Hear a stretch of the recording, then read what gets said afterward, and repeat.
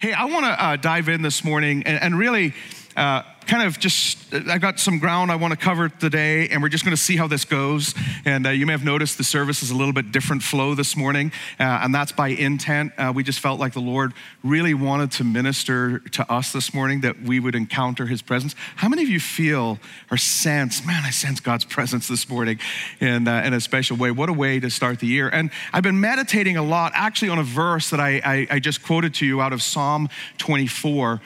Psalm 24 is this amazing song that David wrote actually for kind of like a coronation day when he was setting up a new capital in Shiloh. And if you're familiar with Psalm 24, what's interesting, Sam is his Irish counterpart.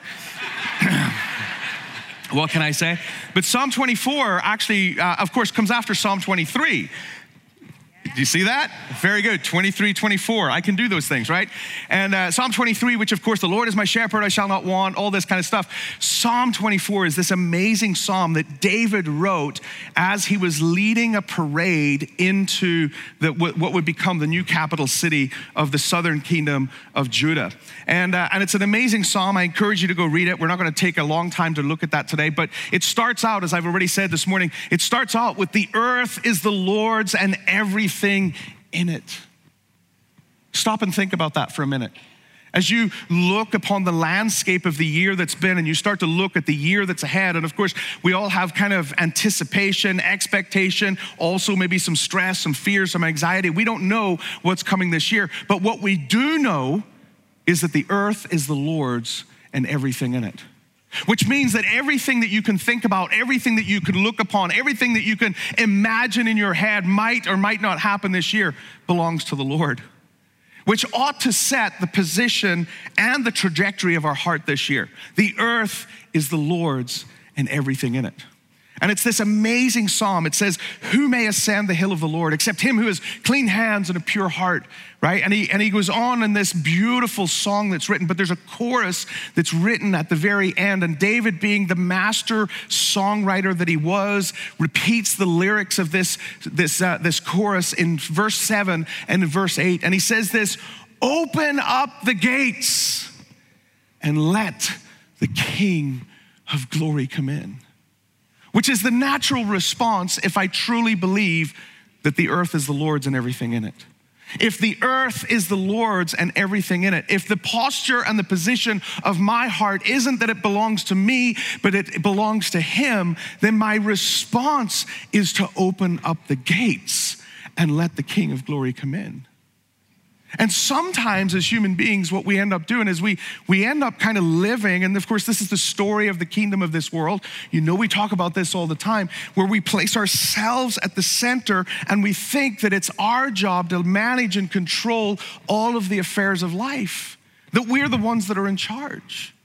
But as we start out this year together, I believe that the word of the Lord to us, the word of the Lord to you, is that you and I would open up the gates of our heart.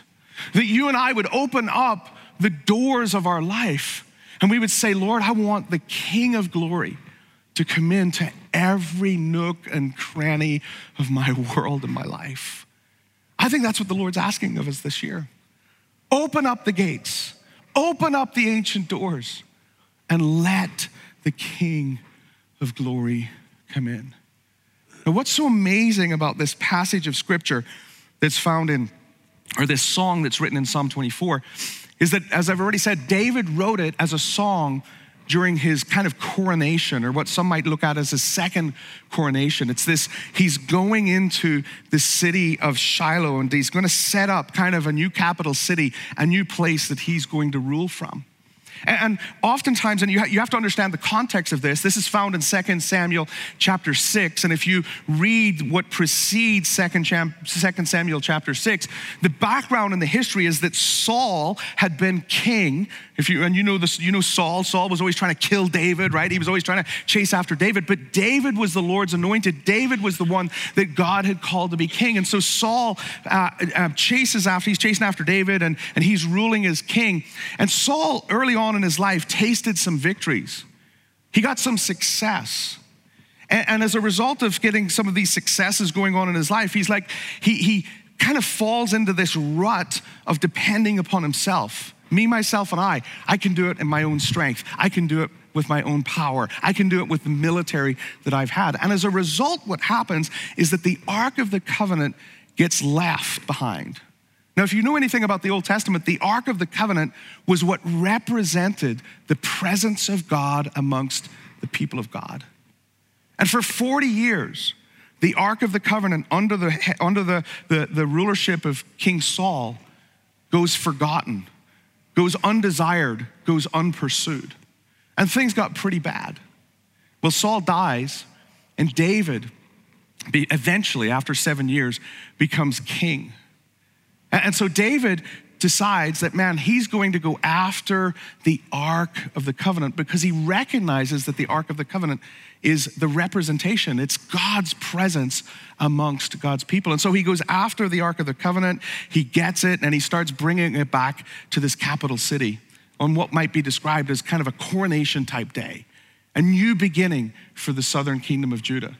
And what's so interesting about this story is that normally what would happen is that in a parade like this, a king would be in his royal robes with his crown, sitting on a throne, being carried by some soldiers. He would be at the back of this parade. There would be this massive parade with the army and the musicians and all of the state officials. And there would be all of these songs and musicians that would be written for that day. And they'd be declaring how great this king is. And he is conquered. And we're now moving into a new chapter and a new season.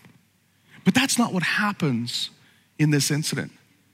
David has different ideas because David understands that he's not on the throne. God is the one that ought to be on the throne. God's presence is what ought to be central in the life of the nation. In fact, such an interesting read. Let's look at it. It says this in 2 Samuel chapter 6. And David danced before the Lord with all of his might.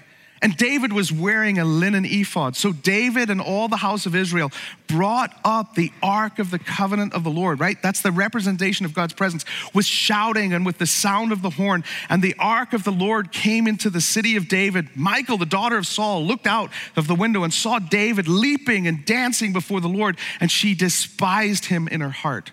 And they brought the Ark of the Covenant of the Lord and set it in its place inside the tent that David had pitched for it. And David offered burnt offerings and peace offerings before the Lord. The picture that's painted for us of how David brought the presence of God back into the center of the life of this community, of this nation. It was really a glorified tribe at that particular point in time. And David, rather than him being the focal point of this parade, rather than him being the one that's wearing the royal robes and wearing the crown and being carried on this platform on a throne by all of these soldiers and musicians and officials, David's the one out in front of the entire parade.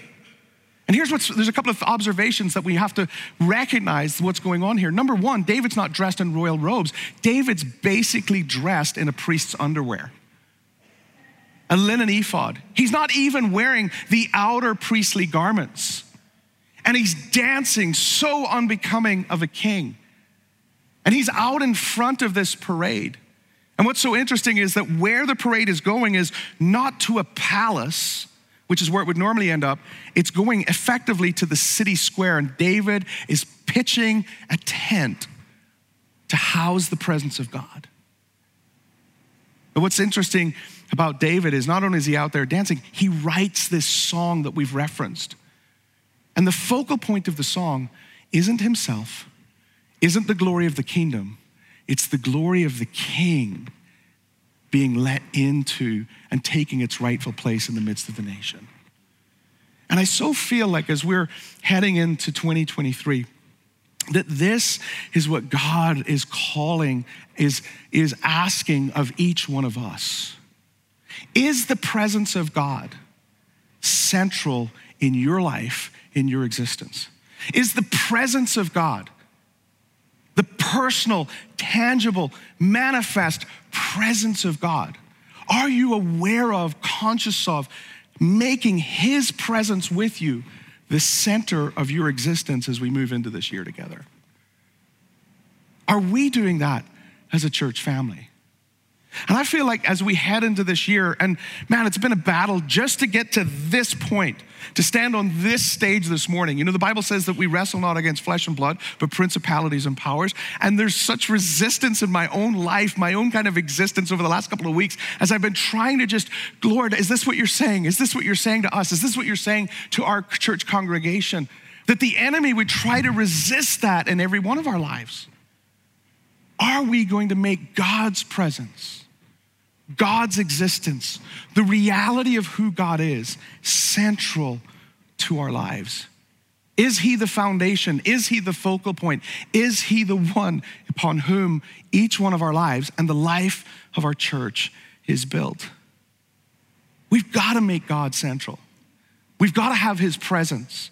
Even as we just experienced this morning, the reality of who he is, being personally present with us. He's not distant. He's not out there. He's not removed from us. He's active in us, through us, and amongst us. And I feel like what was spoken to David is what the Lord is speaking to you and to me. He's speaking to us as a church family as we move into this year together. Will we make God's presence, that which distinguishes, that which marks, that which differentiates the people of God from all other nations, is the presence of God with his people. And here's the beautiful promise. I've already referenced Moses who said, Lord, I'm not gonna leave. I can't leave this spot unless your presence goes with us. And in Exodus 33, verse 14, God responds to Moses and he says, my presence will go with you. I'll see this journey to the very end. And what a beautiful promise that God promises to be with us.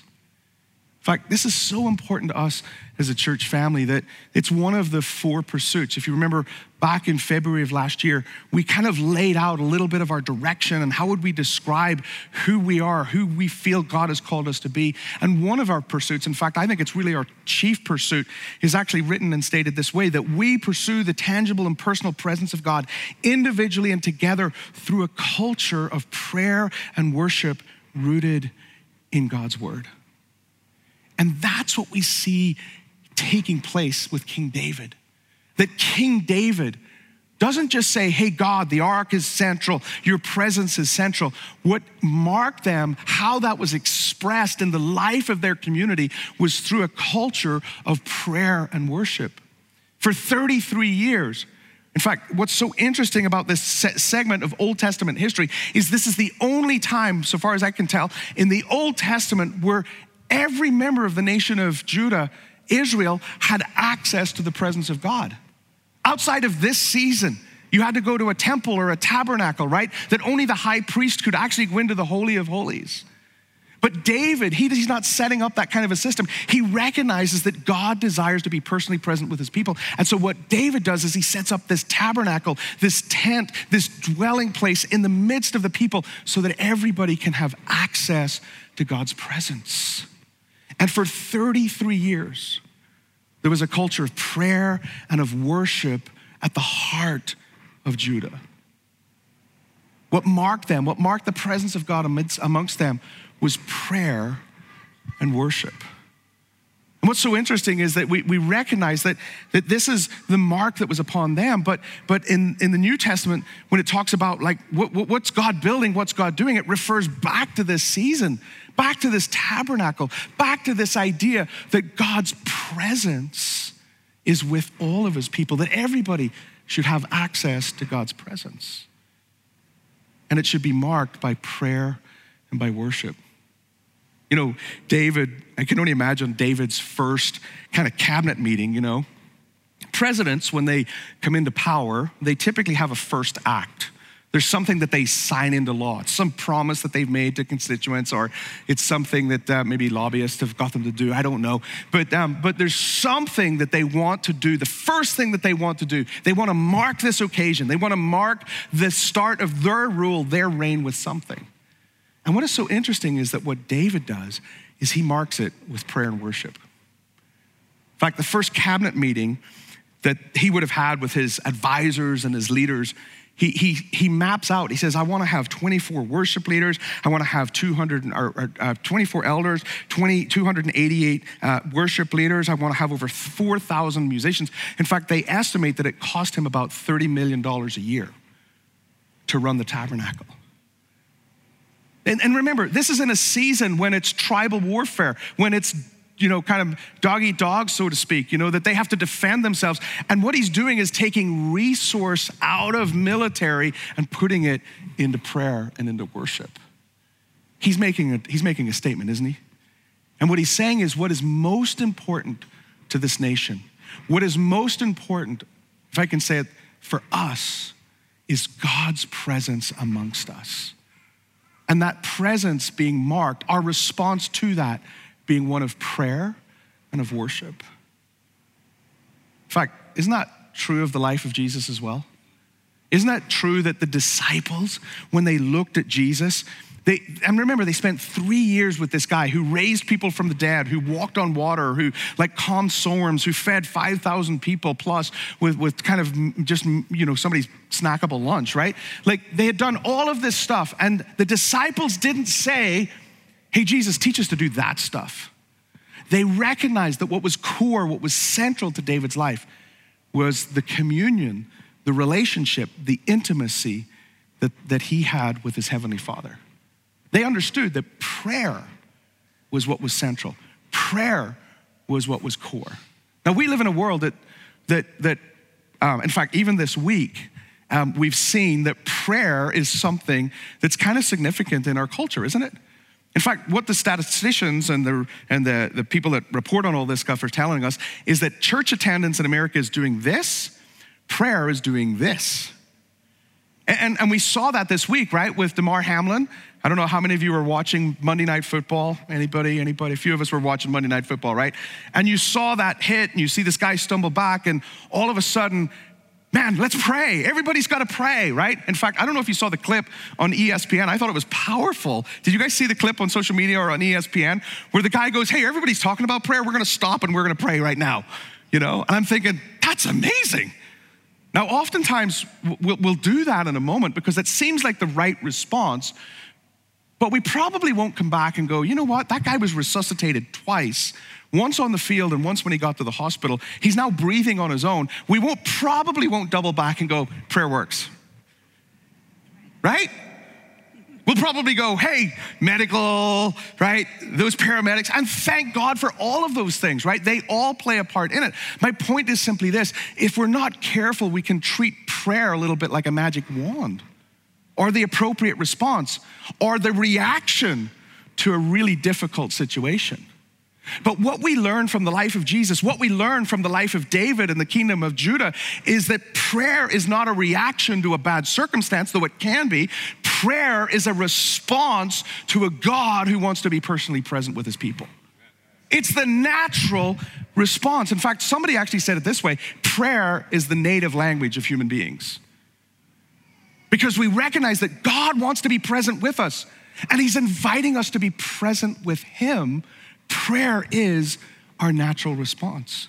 And this is exactly what we learned from the life of Jesus, because prayer was Jesus' response. Let's stop for a minute and think about that. Jesus, who is the Son of God, his response isn't, I got this.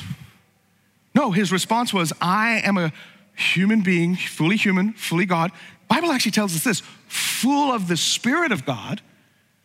And he's constantly withdrawing. He's constantly removing himself from the buzz and the craziness of life to spend time, intimacy, communion with his heavenly Father. I don't know about you, but I know this: I'm not better than Jesus. Anybody? And if Jesus ordered his life around prayer, maybe we should. Maybe that's what God's calling us to. That what we recognize in the Old Testament is that, and in fact, even in the creation before sin entered the world, it says that Adam and Eve would meet with God in the cool of the evening. They communed. There was intimacy. There was conversation that was taking place with their heavenly Father. And you see it throughout the Old Testament. You see it throughout the New Testament. Prayer needs to be something that is central, core, and foundational to our life, not because of some discipline, but because of the invitation to intimacy, the invitation to communion with God who is real and is present with us and wants us to be present with him. And so the question is, well, where do we start? Like I get Gareth, that, you made the case. Okay, prayer is central. And to have a heart of prayer, I see it in David and Jesus and all of these other characters, but what is prayer? And I want to suggest to you that prayer is this. Prayer is being consciously present with God who is continuously present with us. Let me read that again, because I know that's a mouthful. Prayer is being consciously present with God. In other words, I'm aware that God is real. I'm aware that God wants me to be present with him. I'm aware that God is present with me. He's not kind of packed off in some space in heaven and maybe someday I'll get to experience him. Maybe someday I'll experience him. No. You experienced him this morning because he is real. You experienced him this morning because his heart's desire is to be present with us. But are we conscious of that? Are we aware of that? Or is that, yeah. I'll throw up a prayer on my way to work. Lord, let all the lights be green. And here's what's so amazing. God even loves that interaction. Because you're talking with him, you're communicating with him, you're interacting with him. But I want to push us this morning not to be unconscious or not to be unaware and not just to kind of throw up a few prayers. No. I want us this morning to be present, to be conscious, to be aware of God's presence when we talk to him, when we commune with him, when we spend time with him. Why? Because he is continuously, constantly, always present with us. And so prayer is this idea that we're consciously present with God who is continuously present with us. Prayer is about communion. It's about intimacy. And so the question is, well, how do we be consciously present? And I want to leave you with really three very simple thoughts this morning. How do we be consciously present with God? And I think the first thing is this. We have to keep prayer simple. Can I be honest? And I'm a pastor. I've been doing this for like 20 odd years. And I need to apologize because sometimes pastors make things really complicated. I don't know if it's to make us feel smarter or feel better or, yes, look at me, whatever. But the Bible is notorious for keeping things pretty simple while we in the church can sometimes complicate things. And sometimes we do that, don't we? Like we complicate what prayer is actually supposed to be. Like if you've ever tried to teach your kids how to pray, one of the reasons why they don't want to pray is they go, I don't know how to pray. Well, you know how to talk. You know how to have a conversation.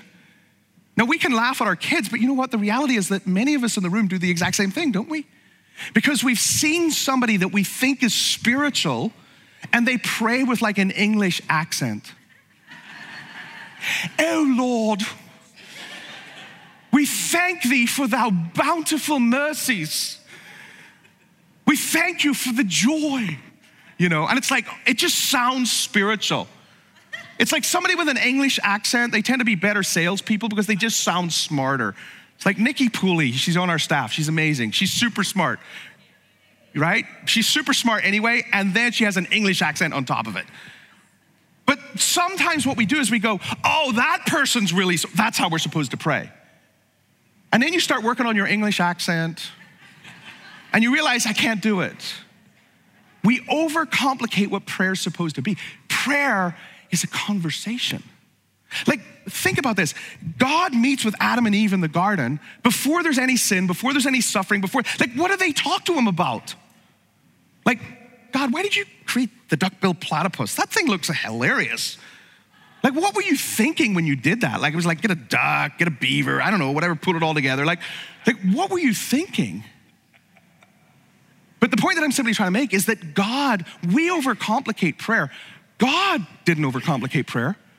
God said, I'm present with you, I delight in you, and I want you to delight in me. I want you to enjoy me. I just want you to talk to me. Talk to me about your delights. Talk to me about your fears. Talk to me about your concerns. Talk to me about why you love me, what you think about me. Just talk to me.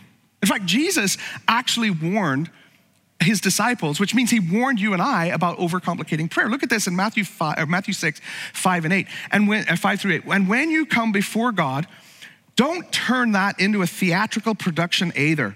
All these people making a regular show out of their prayers, hoping for 15 minutes of fame. Do you think God sits in the box seats like this is some sort of performance, right? Here's what I want you to do. Find a quiet, secluded place so that you won't be tempted to role play before God. Just be there as simply and honestly as you can manage it. The focus will shift from you to God. That's a really key statement because we so often default to the focus being us. Lord, I need, I want, can you help? Will you do this? Will you do that? And by the way, the Lord's not bothered by it because he actually talks about that kind of persistence in our prayer. But God wants you to appear before him, to sit before him, to find a place where you can just be simply honest and open before your heavenly Father. And he goes on, and you will begin to sense his grace. And the world full of so-called prayer warriors who are prayer ignorant, they're full of formulas and programs and advice, peddling techniques and getting what you want from God. Don't fall into that nonsense. I love Jesus, don't you? Guys, don't be an idiot. Don't fall into that nonsense. This is your Father you're dealing with, and he knows better than you what you need. With a God like this loving you, you can pray very simply. And I think that's what God wants from us. God wants us just to pray simply, like just to be open, to be honest with us. Now, what happens after that is that Jesus then sits down with his disciples because they say, hey, will you teach us to pray? And Jesus gives them what we now know as the Lord's Prayer, which is super interesting because so often we can turn that and make it about us. But it's the Lord's Prayer. And in the original language, there were just 31 words to the Lord's Prayer. In fact, there's a bishop who says that the Lord's Prayer is simple enough for a child to recite, but profound enough that I could spend the rest of my human life thinking about that. And simply, God is wanting you and I to interact with him. So he wants us to keep it simple. And if I could say it this way, pray what you got. Just pray what you got. Pray openly, pray honestly. Just say, Lord, I want to have a conversation. And look, if you go back to that verse in Matthew chapter 6, it says, then you'll begin to sense his grace. Why? Because he wants to be with you way more than you want to be with him. So number one, how do we cultivate this kind of idea of consciously present with God? Can we just be honest? Keep it simple. Number one. Number two is keep it real. Keep it real. Do you know that God's not intimidated by your emotions? God's not intimidated by your honesty. God's not so small that you don't have something that, oh my gosh, how am I ever going to handle this? No, God's way bigger than all of that. And God's not intimidated by it. God's not offended by it. In fact, we'll take a look at that in a moment. In fact, there's actually this story that Jesus recites, and it's a story, a surprising story. It's found in Luke chapter 18. There's two men arriving at the temple, and one of them is like this Pharisee. You know, he's like the religious elite. He probably speaks with an English accent, or at least prays with an English accent, right? You understand that? He probably has an American accent, but only prays with an English accent. And there he is standing before God, hands raised. You know, he's done all of the religious check the boxes, and he's tithed and he's given and he's done all of these kinds of things. And he's praying this elaborate prayer to the Lord. And then it says that there was a tax collector. Now, a tax collector is like the most hated man in the Israelite culture. And he's standing before God. He won't even look up to heaven. And he's just kind of muttering this phrase, God, would you have mercy on me as a sinner? Jesus concludes the story, and he tells the listening crowd, who do you think stood justified before God? Is it the religious person that prays with the English accent? Or is it the tax collector who's can't even make eye contact, just muttering out, Lord, would you have mercy? And he says, it's that one that left justified. Why? Because he was real with his need. He was real in his intimacy and his communication with God. Thomas Merton said this, God is far too real to be met anywhere other than reality. In other words, he wants you to be real with him. Now, that might be, maybe if you grew up in religious circles, and I know that, we reverence Jesus, or we reverence the Lord, we fear the Lord, we respect the Lord, and we do all of those things.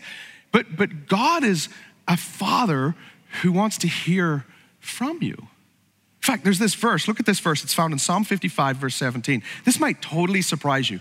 Evening and morning and at noon, so 3 times a day, I will complain and moan, and he will hear my voice. Some of you are like, I wish my husband would do that. I wish my wife would do that. Your God and your Father in heaven, he listens. And God's not intimidated by our complaints. God's not intimidated by our honesty, by our vulnerability, by our transparency. In fact, God welcomes it. God loves it, because what it's saying is, I want to be intimate with you. I really believe that you are God, that you exist, that you hear me, and that you'll actually intervene. You'll actually work in and through my life. Look throughout the Old Testament, you see this. Jacob wrestled with God all night. Moses whined to God about the very people that God had called him to lead. Jeremiah ranted to God, you deceived me, Lord, and I was deceived by you. You overpowered me and prevailed. I am ridiculed all day long. Everybody mocks me. And here's what's so amazing about these prayers that were prayed. They aren't redacted from Scripture. God wants you to see it in his word. Why? Because he wants you to be real, to be honest, to be vulnerable, to be transparent with him. C.S. Lewis, he was writing some letters to a guy by the name of Malcolm, and he said this, what seem our worst prayers may really be in God's eyes our best. Those I mean, which are least supported by devotional feelings. For these may come from a deeper level than feeling sometimes seems to speak to us God sometimes seems to speak to us most intimately when he catches us, as it were, off our guard. And I'll never forget this. I was in New York, and the Lord had really spoken to us very, very clearly after 9 years of being there, or about 8 years of being there. The Lord had spoken to us really clearly and said that your time in New York is done. It's coming to a close. And so, either being a fool or either being full of faith, I sat down with the team that I worked with, and I laid it all out. And I said, this is what I feel the Lord is saying to us. And for about 7 months, we went into this season, this journey of, God, where is the next door? Where are you leading us? What does this mean? Like, what do you have in store for us? Like, we obeyed you. You told us to follow you like Abraham followed you, And we've done that. Why won't you show us the next door? Why won't you show us where you're leading us and guiding us? And I remember sitting in our dining room, which had the most hideous wallpaper that we never replaced. We blessed the next owners with that. But I remember sitting at the dining room table, and I had my Bible open and my journal open, and I'm just my face on the table, crying out to God, literally crying, tears dropping onto and I used to write with a fountain pen back then because I thought it was really cool, and it's like, blotches of my tears kind of marking and staining my journal. And it's like, where are you, God? I stepped out in obedience. You told us that the season was done and we're going to move into the next season. Why won't you open up the next door? And not once did the Lord rebuke me. I felt God's presence. I felt God's grace. I felt God carrying me through the season, even though I didn't know what was next. God's honored by the realness, the honesty, the vulnerability, the transparency of our prayers. He's not intimidated by it. So keep it simple. Keep it real, recognizing that the Spirit helps us actually in our weakness. And then the last thing is this, keep it going. It says this in Luke 18, verse 1. Jesus told his disciples a parable to show them that they should always pray and not give up. Always pray and not give up. Has anyone ever got discouraged praying? You ever prayed for something and it either took a really long time. In fact, some of you, maybe even in this room, continue to pray for something and you haven't seen the answer to that prayer. And God says, keep praying. It's a little bit, maybe this would be a good picture for you. And I'm not saying that this, sometimes the Lord answers yes. Sometimes the Lord answers no. Sometimes the Lord answers not yet. I want you to keep praying. And the reason why is because so often if we see prayer as like we treat God like Santa Claus. You know what you do with Santa Claus? You write him a list and you tell him what you want and he just delivers it. And if he doesn't deliver it, I'm just gonna be mad for the next year. And sometimes we can treat God that way. We can say, God, you're Santa Claus, here's my list, can you just deliver? And that's not what prayer is. Prayer is communion, it's intimacy, it's me giving myself to him, it's me understanding him, getting to know him better. And so sometimes, how many of you know Father knows best, right? Not Leave It to Beaver, or what show was that? I don't know what that was. What show was that? Somebody shout it out. I can't hear. Somebody, just one person shout it real loud. Father knows best. There it is, Carl. Father knows. It was actually called Father Knows Best. Oh. See? Pastors always make it more complicated than it really is. Your Heavenly Father knows best. And it's a little bit like I don't know why persistence in prayer. I don't know why there's all these parables that Jesus leaves us with that, man, you gotta keep praying, keep praying, keep praying. And it's almost like there's a swamp out in front of you and you know, it's like I'm throwing another rock in, and you just see that rock just sink. But you know that there's a day, in fact, the Bible actually in Revelation says that Jesus collects those prayers like incense. And there's a day when he responds, he pours it out upon us. And it's like one day you're gonna throw a rock into that swamp and all of a sudden you're gonna see it. All of a sudden you're gonna see there's a way forward. Oh my gosh, God seems to be moving. Why did it take so long? I have no idea. When we first moved to New York in 2007, we bought a house. Ridiculous. We should never have bought a house because we bought the house. It was overpriced. We paid more for the house than we probably should have paid for it. And I was like, we're gonna flip this house. You know, we're gonna do the Oregonian thing. We're gonna do an interest-only loan. We're gonna flip. We bought the house the week the market crashed. Yeah, it was awesome.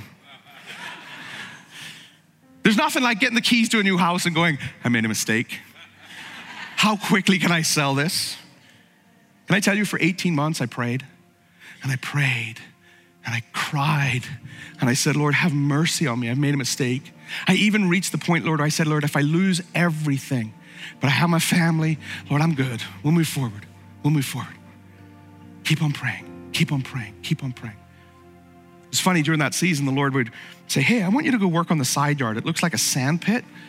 I want you to actually bring some topsoil in and plant some grass. I'm like, okay, Lord, I'll do it. Half the year it snows there. You're only gonna see it half the year. But one day I was up in Utica, it's about 90 miles away. And this lady, the praying grandmas were praying in the lobby of the church. And I'm walking out to do the 90-mile drive back to Albany. And you know what I'm gonna pray about?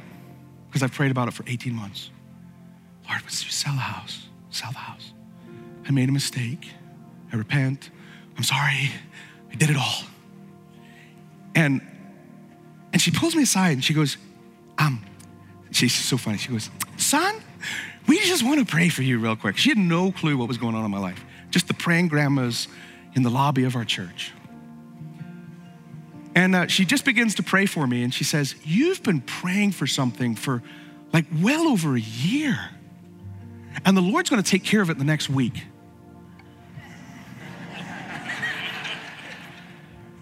Really? And you know, me being a man of faith, you know what my response was? Now, I mean, I never said it out loud. I said it internally. Yeah, right. Yeah, right. That was Tuesday. By Thursday, a realtor showed up at our door, unannounced, knocks on the door. For 18 months, I had been trying to sell this house. My daughter, my youngest daughter, had appendicitis, but somebody was coming to look at it. Pack up the kids, get them out, we're gonna sell the house. I'd done everything I knew to do in my own strength. But on a Thursday afternoon, a realtor shows up at our house unannounced. Knock, knock, knock. Hey, I know this is really strange, but would you mind if I took a look at your house? I have a buyer in California and I think this is the perfect house for them. She comes in, she looks at the house, and it's like a bomb hit it because we hadn't prepared. By Friday, we had a contract. Don't stop praying. Was it my prayers? I don't know. I don't know how it works. All I know is that my heart was aligned and said, Lord, I'm just gonna keep seeking you. I'm gonna keep praying. I'm gonna keep laying this out before you because you're the God that truly answers prayer. And so as we step into this season, the invitation of the Lord is to say, I'm present with you. Are you conscious? Are you aware of my presence with you? Well, I hope today you are. Well, what's the response? Well, I'm gonna pray. And I'm gonna find a space. It might just be 15 minutes tomorrow. I'm gonna make my coffee. I'm gonna sit in a dark room in my favorite chair, and I'm just gonna keep it simple. I'm gonna keep it real. And you know what? I'm gonna keep this going. And I guarantee you, not because of my words, though I could from my own experience, and many people in this room could from their own experience attest to this very fact, but because of the words of Jesus, if you will do it, you'll experience his grace. He shows up because he's more real than you and I are. He's more desirous of being present with you than we are even with him.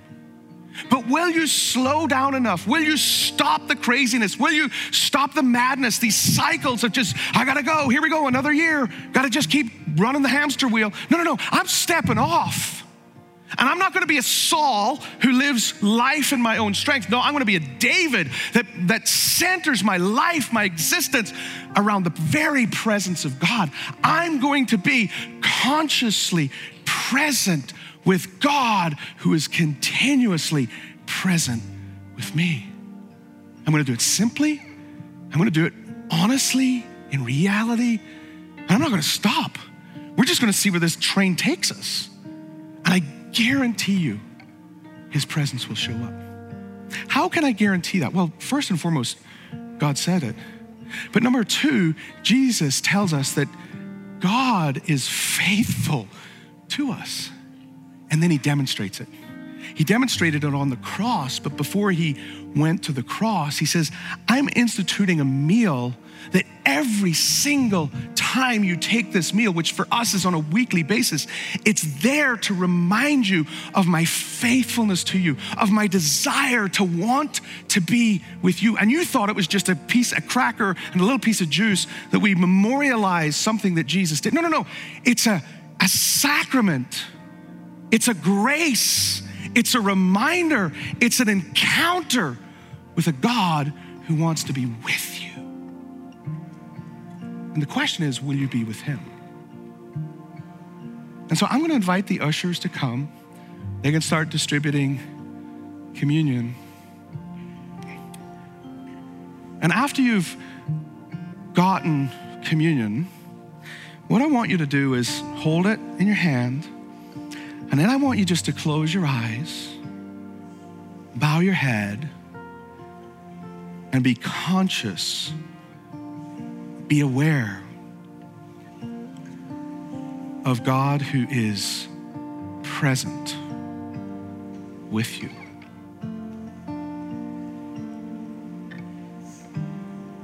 The Bible tells us that we're to not take communion flippantly or lightly or just as some sort of routine. We're to actually look at our own hearts.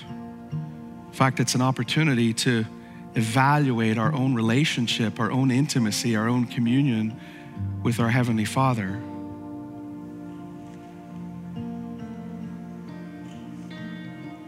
And so now's the time to do some business. Now is actually the time to respond. Now is actually the time to say, Lord, as I start this year, I want that. I want to be aware. I want to be present. I want to be with you as you are with me.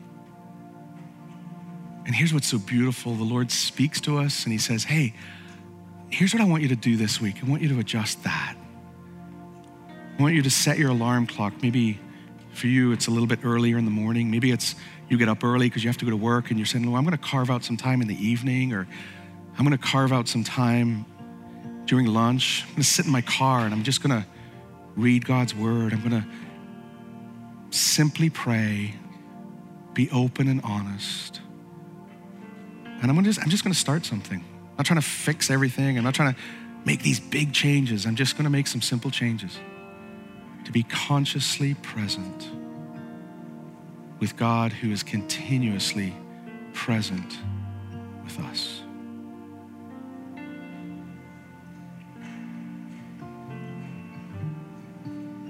So Jesus, here we are in this place, at this moment in time. And you who are eternal, you who has no beginning and no end, you're showing up in this moment. You stepped into this moment to be with us. And so, Lord, make us aware, make us conscious of your presence with us.